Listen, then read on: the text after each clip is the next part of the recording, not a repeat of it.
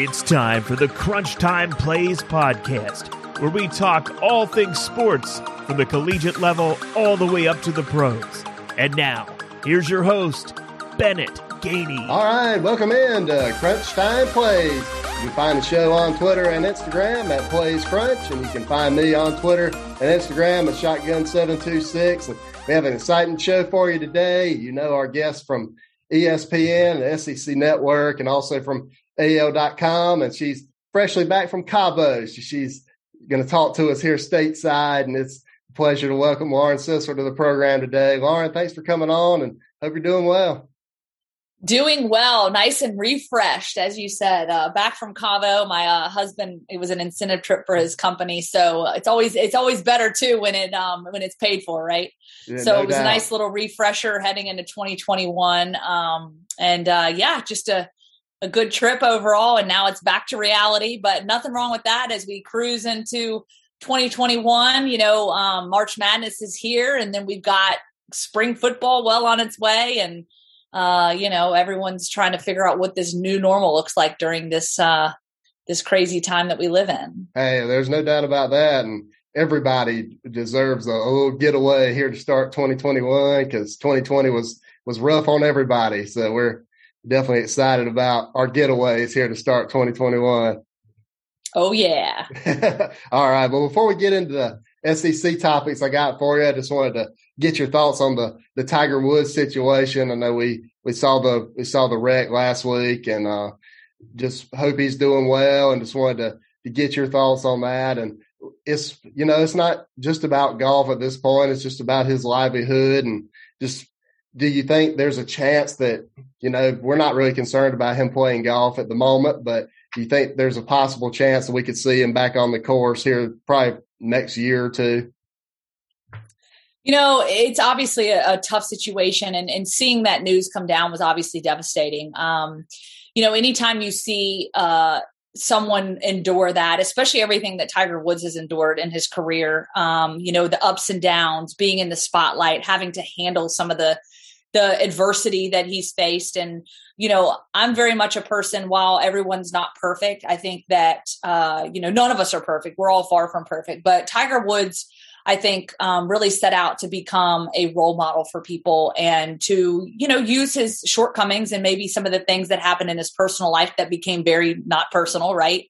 To kind of learn lessons and take lessons and teach lessons to other people. And, he's been through so much, obviously just undergoing his 5th back surgery. I think that was probably the first thing that went through my mind is during the accident, how much damage was done to the back that had already been repaired multiple times. Right. And then of course you hear about the open fracture on the leg and what that means. And so really, to your point, Bennett, you think about his livelihood. And to me, coming back to golf, I think is certainly at the forefront of the minds of many. But for me, first and foremost, like you said, it's his overall health and well-being, but also, you see pictures of him with his kids and being able to go out and play golf with his son, and, all the things that a dad would want to do with his kids. Those are the things that you hope and pray don't get taken away from him, and that he has the opportunity to, do that and live a life free of pain, because obviously we know that he's had issues with the prescription drugs, and, being able to manage his pain, free from some of those narcotics and things that have helped him to get through it. So I think that, there's definitely some big, some questions that need to be answered. And I think it's going to take some time, but it was so great to see the guys wearing red for him and honoring him in that way. And, I think that Tiger Woods, regardless of if he ever swings a golf club again, or at least, in that professional setting, I think that he has made his name in the world of golf, and will certainly continue to do so and use his legacy to be such a prominent figure in the golf world. And so we can hope and pray that he makes his way back and is at least able to, continue to be that to so many people that love to watch him take the green, obviously, tee off on Thursday, Friday, Saturday, and Sunday. Yeah, I mean, I agree. And we're recording this on Monday. Just yesterday, just watching the guys out there wearing their red and black was just really awesome. And I know he really appreciated that. And a lot of the guys that wanted to wear it just couldn't for whatever reason. I know Colin Morikawa that won, his shirt didn't arrive on time. It got stuck in the winter weather and that Adidas had made for him. But certainly Tiger and his whole family are in our thoughts and prayers. And just like you said, I mean, his livelihood, I remember, last year he did the interview where he just said that he wants to be able to participate in his kids' lives. And I think that's really important for everybody to keep in mind, and certainly wish the best for him and his whole family. And with that, we'll move into our SEC topics. And talking about Alabama specifically, was the team that won the national championship this year was, I know it's hard to compare teams, but was last year Nick Saban's best team as far as talent and the team that won the national championship? Yeah, I think that's a great question. And, some people will make some comparisons to obviously, 2011, 2012, when I actually came into Alabama, the state of Alabama, and covering sports, for the local CBS affiliate in 2011. And so kind of being around the program, starting that up, and, a lot of comparisons to how they match up against some of those earlier championship teams that Nick Saban produced. I think it what's different about it, we're accustomed to seeing Nick Saban defensive driven teams, right? We're accustomed to seeing a team that wins on defense. I mean, I think about the game of the century, Alabama, LSU in Tuscaloosa. The final score was 9-6. Are you kidding me? Right. And then all of a sudden you're seeing Alabama put up these crazy numbers, 50 and 60 points in a game. And you're just like, my goodness.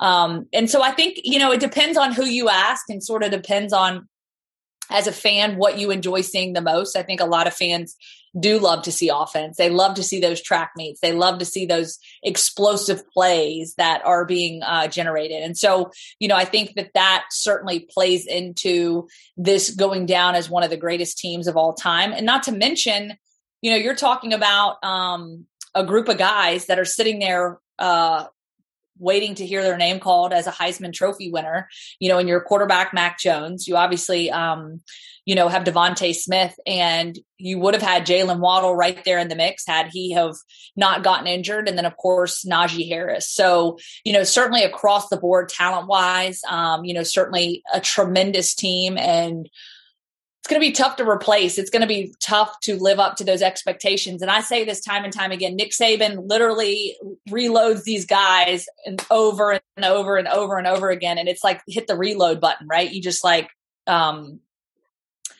that's what he does. That's what he's good at. And it's not even just hitting the reload button with the players, the ones that are obviously graduating early or going off to the NFL.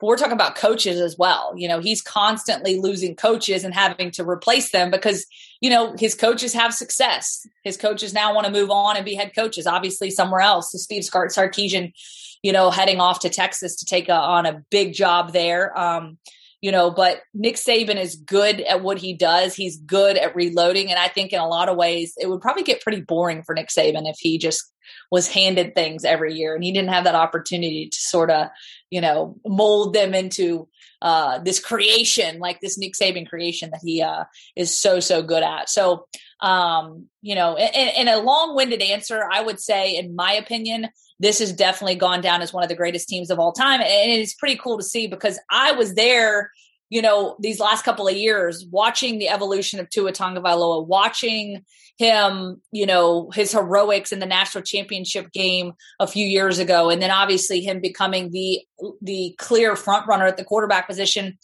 And a lot of people, when Mac Jones was asked to step in, when Tua went down with his hip injury, there's no way we're going to have success. And then, obviously, the year was still tumultuous coming out of that, but then you literally flip the page and this same quarterback, Mac Jones, leads you to a national championship and is obviously one of the lead guys in the Heisman Trophy race. And, just to see the success that they had and the weapons he had to go to, you got to give credit, obviously, to the weapons that he had around him, but credit to Mac Jones and just his poise and just sticking with it. Because let me tell you this, Bennett, you see this. I mean, every day you're seeing top players that are legitimately, going in the transfer portal. There are guys that are just jumping around, and, Mac Jones stuck with it. He got his time to shine. A lot of people doubted that. A lot of people said that's not happening. There's no way. And look where he ended up. And I think that he's got a bright future in the NFL. And a lot of those guys that we're going to see, on draft day, getting their names called, it's going to be a lot of fun to see. But anxious to see what this 2021 Alabama team looks like. There's still a lot left on the table, a lot of unknowns left to talk about. So we'll see what happens. Spring ball starting up March 19th. So we have a lot of anticipation for that as well. That's an awesome point you brought up, the transfer portal and Mac Jones kind of sticking it out. And I wanted to ask you about him and then kind of move into Nick Saban specifically after that. But Mac Jones, I saw this morning where former GM Mike Tannenbaum kind of said that he compared him to Justin Herbert in a lot of ways. And just kind of curious to your thoughts on that and what kind of comparisons do you see just from watching those two play? And what does that say about Mac Jones just sticking it out? And I know the Panthers are really high on him going into the draft. Matt Rule had him in the Senior Bowl. And just kind of talk about Mac Jones and then the comparison to Justin Herbert. Yeah, I mean, I think that's a great comparison. And you just watch Mac Jones and his poise and his demeanor. We obviously see them perform out on the field on game day, right? You get to see what they're capable of. We see the tangibles. We see their skill set. But this is a guy that has a tremendous skill set. Someone that, like I said, he's got all the weapons around him. They make him look good. But he's got to deliver it. He's got to deliver the ball. And I think that his just patience, his poise under pressure is tremendous. And honestly, getting the opportunity to talk to him a year ago, I didn't cover any Alabama games this year, but I had last year when he was being asked to step into that role with Tua when Tua went down. And actually, it was the first weekend that he was going to be the starting quarterback after Tua's hip injury. And, I think I was caught off guard in some ways because I think our perception is, Tua Tagovailoa owns the locker room. He's the quarterback. This team, it's almost like you pop a balloon and it bursts, right?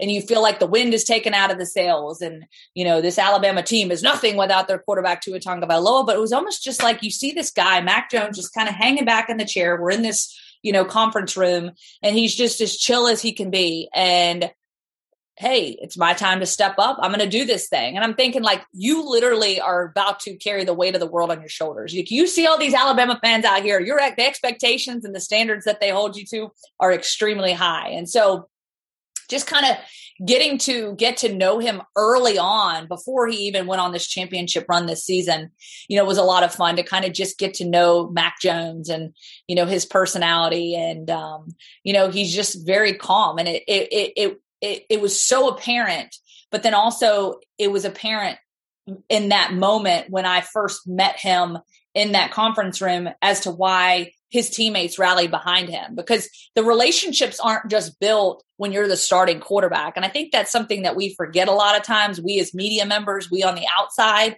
is that these players are building relationships with their teammates, whether they're the first string, second string, fourth string, scout team, whatever it is.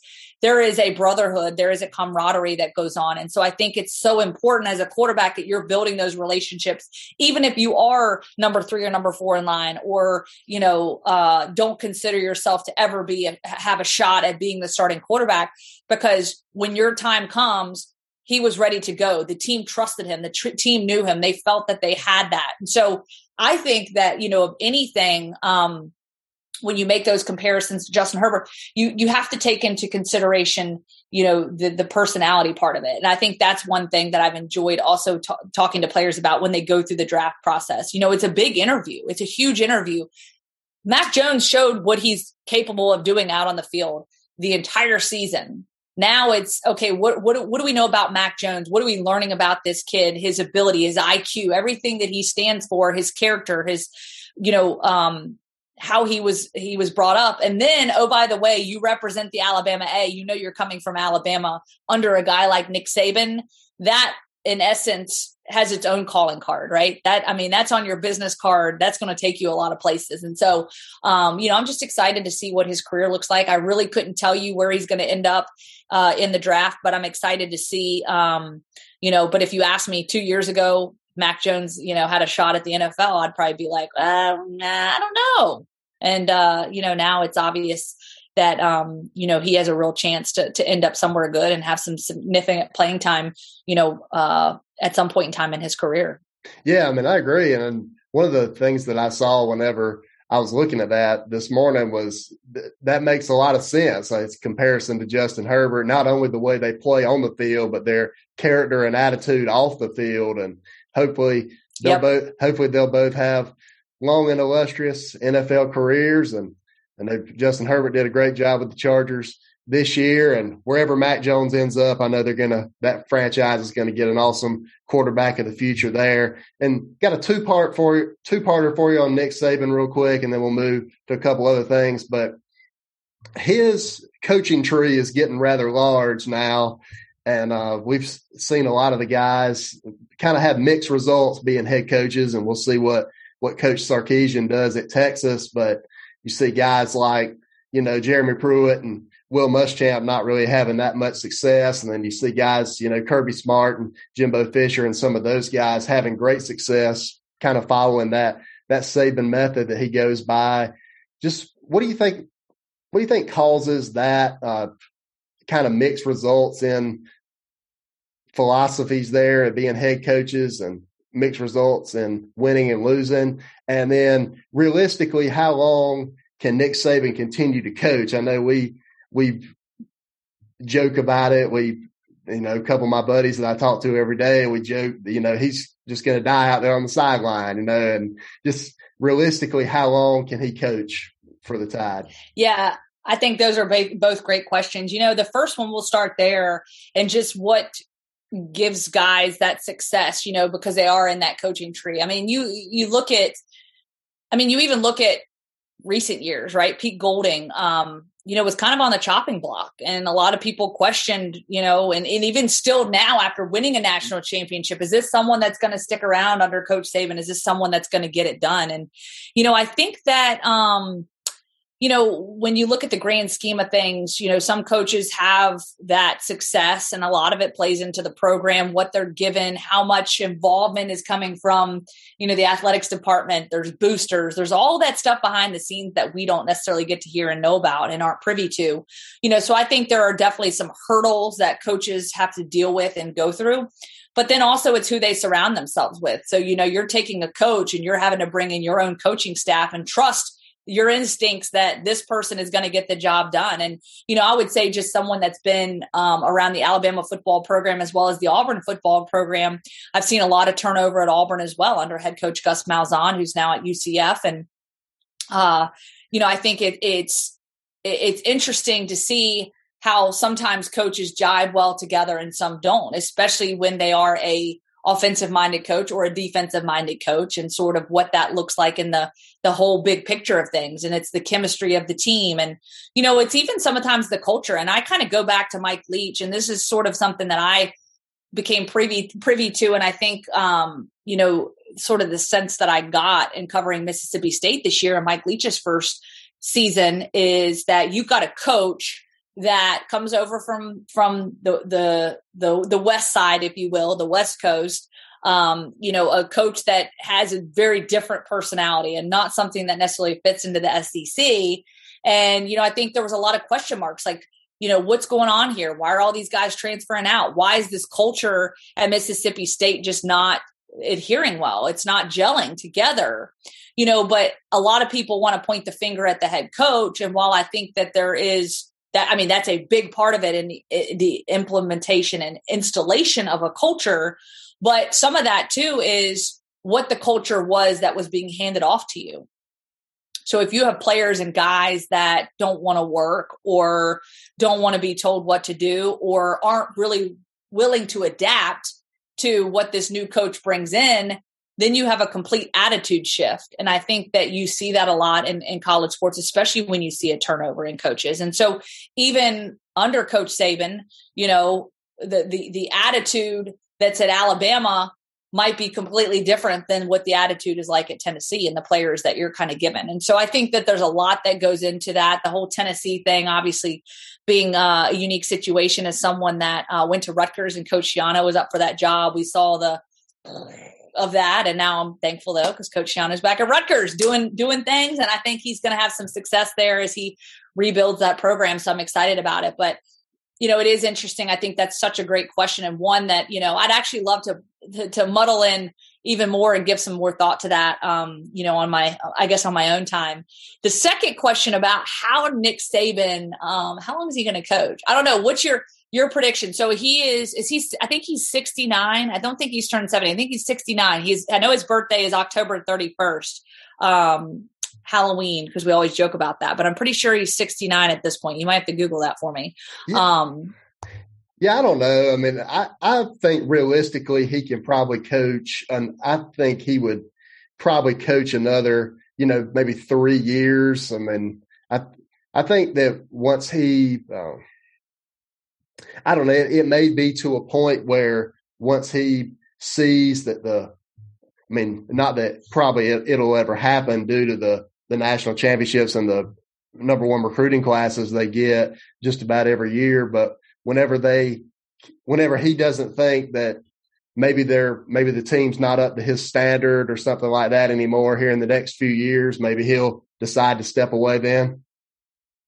Yeah. And I think that, I think that, it's kind of like, how long is he going to coach and what is going to be the reason that he steps away, right? I know that obviously health will be a big one. He can maintain his health and his sharpness and his wit, which he is, certainly got that going on for sure. I mean, he is a brilliant man, brilliant coach, and someone that I enjoy listening to. And even, when he has a message to share, sometimes he gets fired up, and when he has a message to share that he might share with the media, you can take a lot from that. There's a lot to learn, a lot of life lessons that he provides. And so I feel like I've learned a lot from Coach Saban in my years of, being in the media, on the media side of things. But I agree with you. I think that there's definitely, I hate to even predict it, because as soon as I say something, it's like the Alabama fans like, nah, like there's never going to be an end to it. Like he's going to be around forever. Right.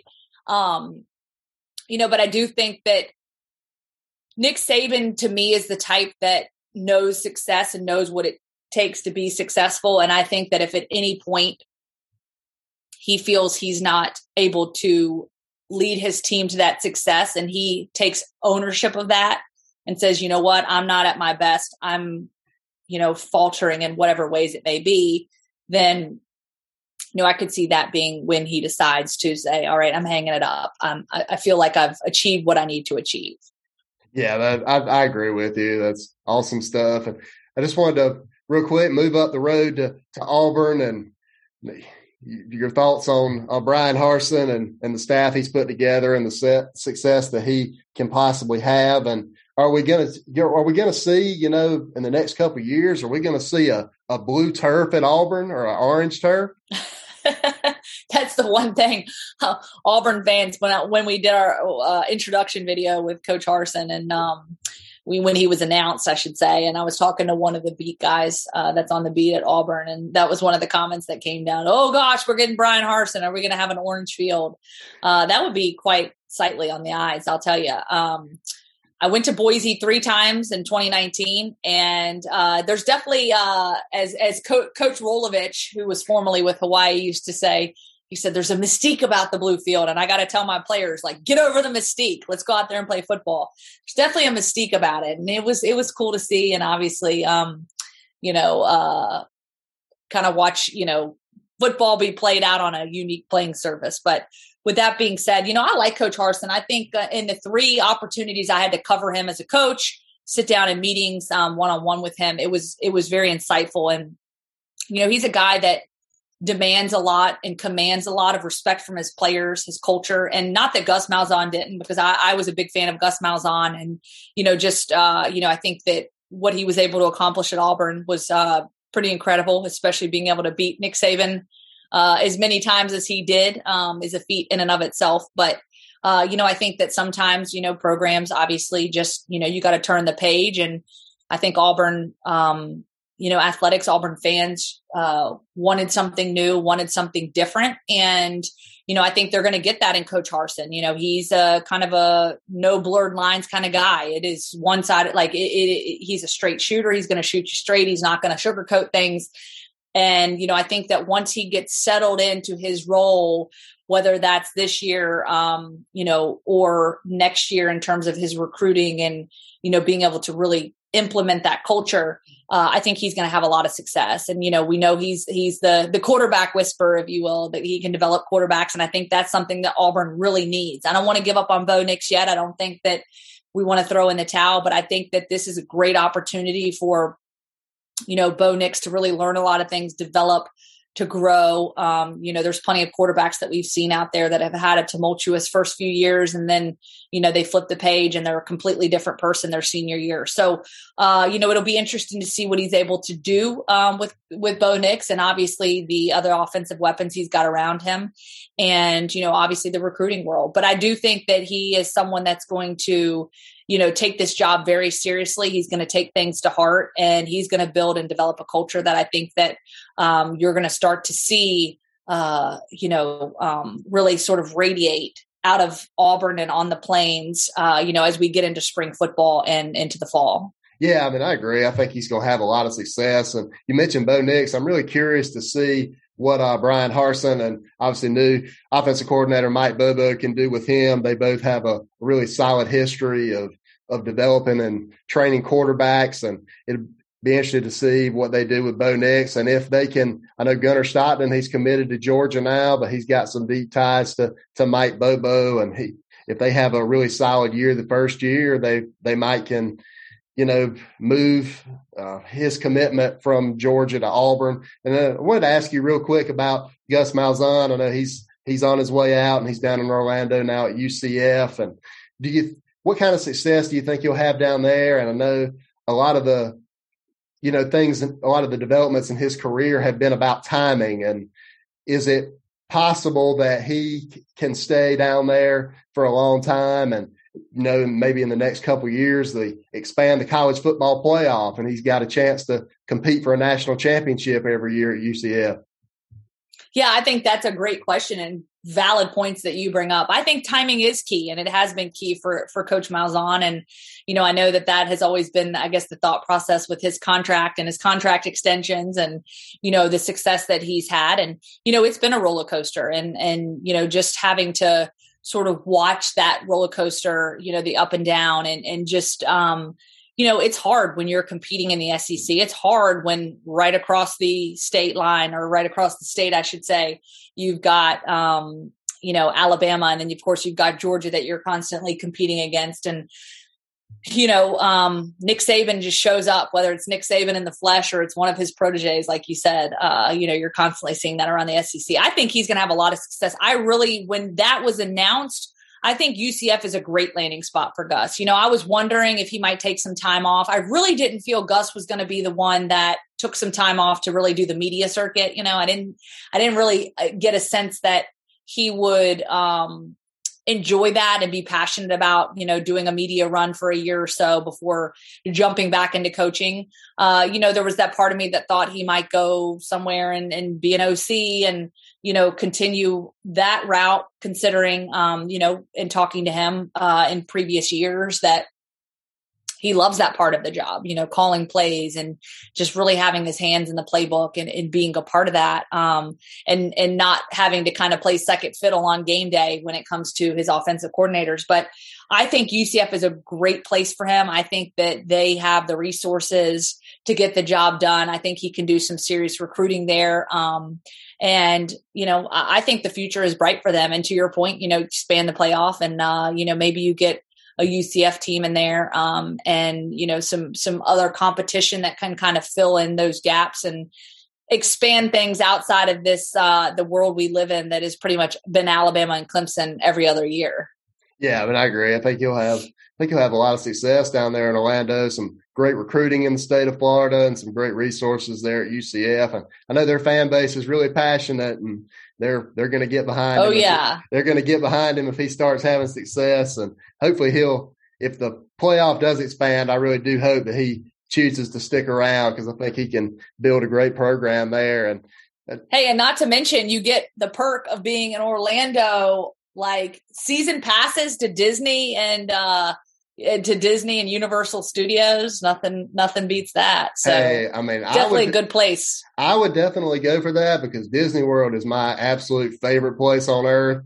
And so I would love to be full time in Orlando. But yeah, I don't know.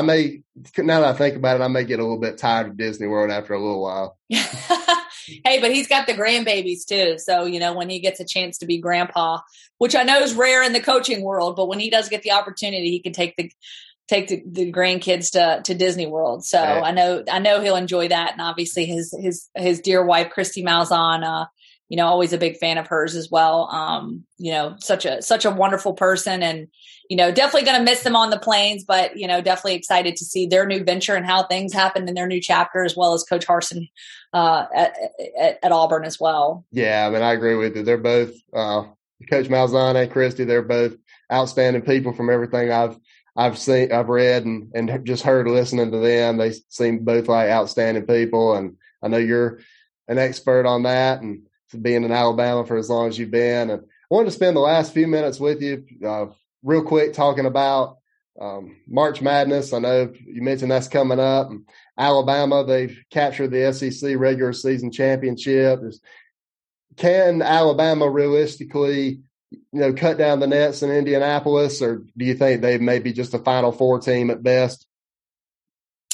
I think that is a great question. I think that Alabama, and, in some ways people questioned whether Alabama, kind of came onto the scene late, because things definitely looked a little bit, a little bit suspect early in the season, and there were some struggles and a bit of a tumultuous road there. But, honestly, I think that, Alabama under Coach Oates, I had the opportunity to meet Nate Oates when he was hired on a couple months afterwards, to be able to get to know him. So we do this segment for AL.com called What Drives You. And so we got to sit down and have a conversation and, get to know who Nate Oates is. And of course, first of all, I know he's, sold himself to the hearts of the Alabama fans when he said, what do we talk about basketball for? I'm here for some football, like football season's here. Like, that's what I'm excited about, So of course he, I'm sure won the hearts over there, but Nate Oates, I think, is a guy that really relates to the players. The pace of play, that was a big part of what he wanted to bring into Alabama and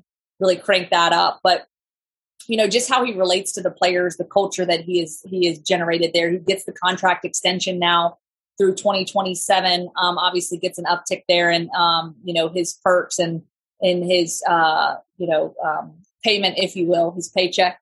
Got a nice little bump as well. So, I think that they're investing in him. I know the buyout increased as well. And so I think Alabama's investing in their future. And, I think there are the skeptics out there. Alabama football has been at the top for so many years. And here comes Alabama basketball. It's been 19 years since they clinched the SEC title. And now here they are getting to go into the SEC tournament as a 1 seed. What does that translate as when we talk about the SEC basketball tournament? That is a great question. There's a lot of there's a long road to navigate through, and I think consistency is going to be key. Obviously, they got to finish out the regular season here with a couple more games. As we're recording this on a Monday, but I think that they have a shot to make a run through the tournament. I think the key is going to be health for them. I think they're going to have to be healthy. They're going to have to stay healthy, and they're just going to have some of their best basketball. So are they peaking at the right time? I think that's the big question. And so, in my opinion, I think the answer to that question is yes. And so are you peaking at the right time? And then can you sustain? Can you sustain this? Obviously stay healthy. And then ultimately, kind of get things to sort of shift in your direction. There's sometimes that you just go out there and unfortunately the ball is not rolling in your favor. But I think if Alabama can really play some strong games here at the end of the season, go have a dominant performance in the SEC basketball tournament, I think it definitely bodes well for them to make a clear run through the NCAA tournament and, potentially be a Sweet 16, Final Four type team. Yeah, I mean, I agree. I think, there's obviously the three favorites in Gonzaga and Baylor and Michigan. Those are the three best teams, but I would honestly put probably Alabama up there battling for the fourth or fifth best team. And I think if they can get to the Sweet 16, Elite Eight, and then make their way through the Final Four, it only takes 2 games after that when you get to the Final Four. And if you play your best basketball, and then there's no telling what can happen. And I'd be remiss if they'll spend the last couple minutes I have with you to talk about your documentary, Beyond the Shadows, My Family's Journey Through Addiction, and just wanted to get how that came about and just the way you're using your platform to help people, and you're doing some amazing work with that. And I know you're using your platform as being a sports reporter is kind of what inspired you to do this documentary, right? Yeah, I really appreciate the opportunity to share that. This is something that's been near and dear to my heart. I got into sports. I went to Rutgers. I was on gymnastics scholarship and actually wanted to be a sports doctor. And then tragedy struck my world. Lost both my parents to prescription drug overdoses unexpectedly when I was a freshman in college. And, it was something I lived with for many years in shame. I lived with a lot of shame because I was ashamed of how my parents passed away. And I felt like their legacy was bound in my hands.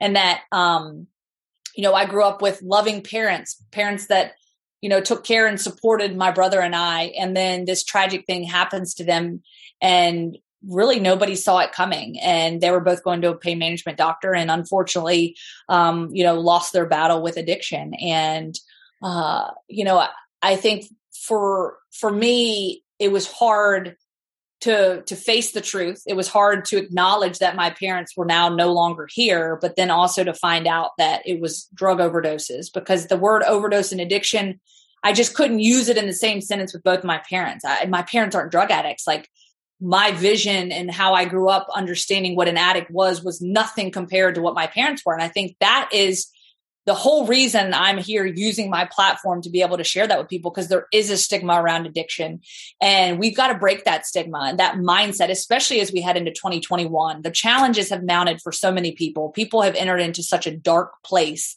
and we've got to bring light to it, whether it's addiction, mental health. There's so many things people are grappling with right now, and there is help and there is hope out there. And so using my story, my personal story with the documentary, like you said, Beyond the Shadows, it's a 20-minute film, can be found on YouTube. Also my website, laurensisler.com/sidelines.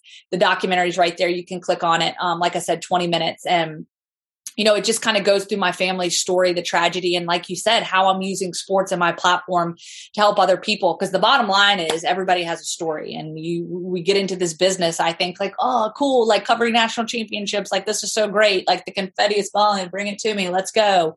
But then what I found out later as I started to really develop my skill set in this career field is like, oh, wait, by the way, I'm actually getting to tell people stories, these awesome, awesome stories about these athletes, these coaches, these fans that go out there and play the game, but it's more than a game. And it gives you a rooting interest. You want to root for these people because you're rooting for them to succeed, not only on the field, but in life. But, oh, by the way, I can't share my own story because I'm ashamed of it. And that's when the light went off. And I said, I got to do something about this. I got to flip the script and make a difference. And here I am now trying to, to do that and use this documentary and, just some outreach efforts to, again, bring light to it, break down the stigma, encourage people to get help that need help, and also provide education and tools to hopefully prevent addiction and, substance use disorder from happening in the first place. And so, again, I appreciate the opportunity to share that with you guys, and appreciate the opportunity for joining you on your show. Oh, there's no doubt. And just so thank you for sharing that. And I know, Lauren, you're an inspiration to so many people, not only with your storytelling, but with your sports storytelling, but also with this documentary. And I had a chance to watch it the other day whenever I was preparing for the show, and it was just awesome to see. And if you haven't watched it, please do go to laurensisler.com/sidelines and watch that documentary. It's really awesome. Or you can find it on YouTube, as Lauren said.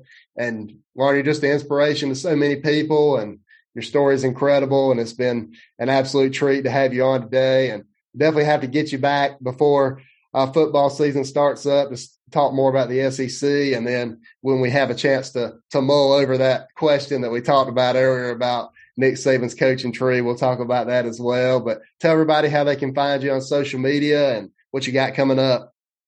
Yeah, at Lauren Sisler. You can find me Instagram, Facebook, Twitter, LinkedIn. I started using LinkedIn more recently. That was something I didn't use before, but it's, been a great networking tool. So at Lauren Sisler, of course, like you said, my website, and, I like to do some outreach and stuff as well. So when I'm not knee deep in football season, the opportunity to go out and speak at different events and whatnot. And, now things are a little bit more virtual than they were before, but hey, that's okay. But I appreciate it. And you can check it out. Go to my website, laurensisler.com. And as far as projects coming up, obviously we're getting ready for the NFL draft. So we'll be doing some draft previews at AL.com, and obviously spring football. So we'll see where things line up there as we get ready to hopefully cover that and, be doing that, a little bit more in depth this year. I think now that, we're starting to venture to the back end of the pandemic. So hopefully we'll get to spend some more time out on the football field this spring. And yeah, life is good. And then maybe I'll get a few vacations in there. We'll see. Hey, I mean, vacation's always good. You got to have it. Yeah. And then also taking care of this little one. I'm waking her up from her nap, but say hello. Her name is Magnolia Lane. Speaking of Tiger Woods and the Masters, that's where she got her name, Magnolia. Hey. So Magnolia Lane, she's a little sleepy right now, but hey, she keeps me busy. It's been fun having a little puppy. Oh, she's tired. I mean, Magnolia Lane's coming up here next month, and I know it'll be here soon. Certainly looking forward to that. And it's hard for me to imagine. We just had the Masters in November, and now it's almost here again. I know, it's crazy. It feels like we're kind of double dipping a little bit, doesn't it? Yeah, it really does. But hey, I'll double dip on golf any day of the week. But we'll take it. Lauren, it's been a blast. Stay safe and well, and we'll talk to you soon. All right, you too, Bennett. Thanks, guys. All right, that was Lauren Sisler from ESPN and AL.com, and such an eye-opening display there at the end, her talking about that documentary. If you hadn't watched it, please do. Go to laurensisler.com/sidelines, or you can search Beyond the Shadows, My Family's Journey Through Addiction on YouTube. And it's only about 20 minutes. So take 20 minutes out of your day and please watch that and help support the causes that Lauren's standing for, helping out with addictions and different things like that and getting help for that. And hope you enjoyed it. And got to talk a lot of topics, and I'm just excited to get Lauren back on to talk more football here coming up. And she got the state of Alabama covered really well at AL.com, and go check out AL.com as well. A lot of stuff going on there. But it's time to get out of here today. Thank you so much for checking out Crunch Time Plays. We're coming to YouTube here in the next few days, so be on the lookout for that. You can follow the podcast on social media at Plays Crunch, and follow me on social media, Twitter and Instagram at Shotgun726. Did want to plug the last few guests that we've had, last few episodes, and those will be coming to YouTube, starting with episode 8 with Paige Kuhn from Bleacher Report, and going all the way through this episode with Lauren, and then from here on out on YouTube. So if you're a watcher instead of a listener, you can go on there. And if you want to see what Magnolia Lane looks like, Lauren's dog, that is a treat that you'll have to look at on YouTube. So please go check that out if you want to do that. But we got a lot of great guests coming up. We're just getting started here on Crunch Time Plays. Only 14 episodes in now, and it's getting exciting. And thank you so much for your support. Keep spreading the word. That's the fastest way for us to grow. Don't forget to subscribe if you love what you heard today. Don't forget to subscribe on Apple Podcasts, Spotify, Google Play, and subscribe to the YouTube channel when it comes out. And you can see that announcement on social media. And we'll look forward to talking with you next time right here on Crunch Time Plays. God bless everybody.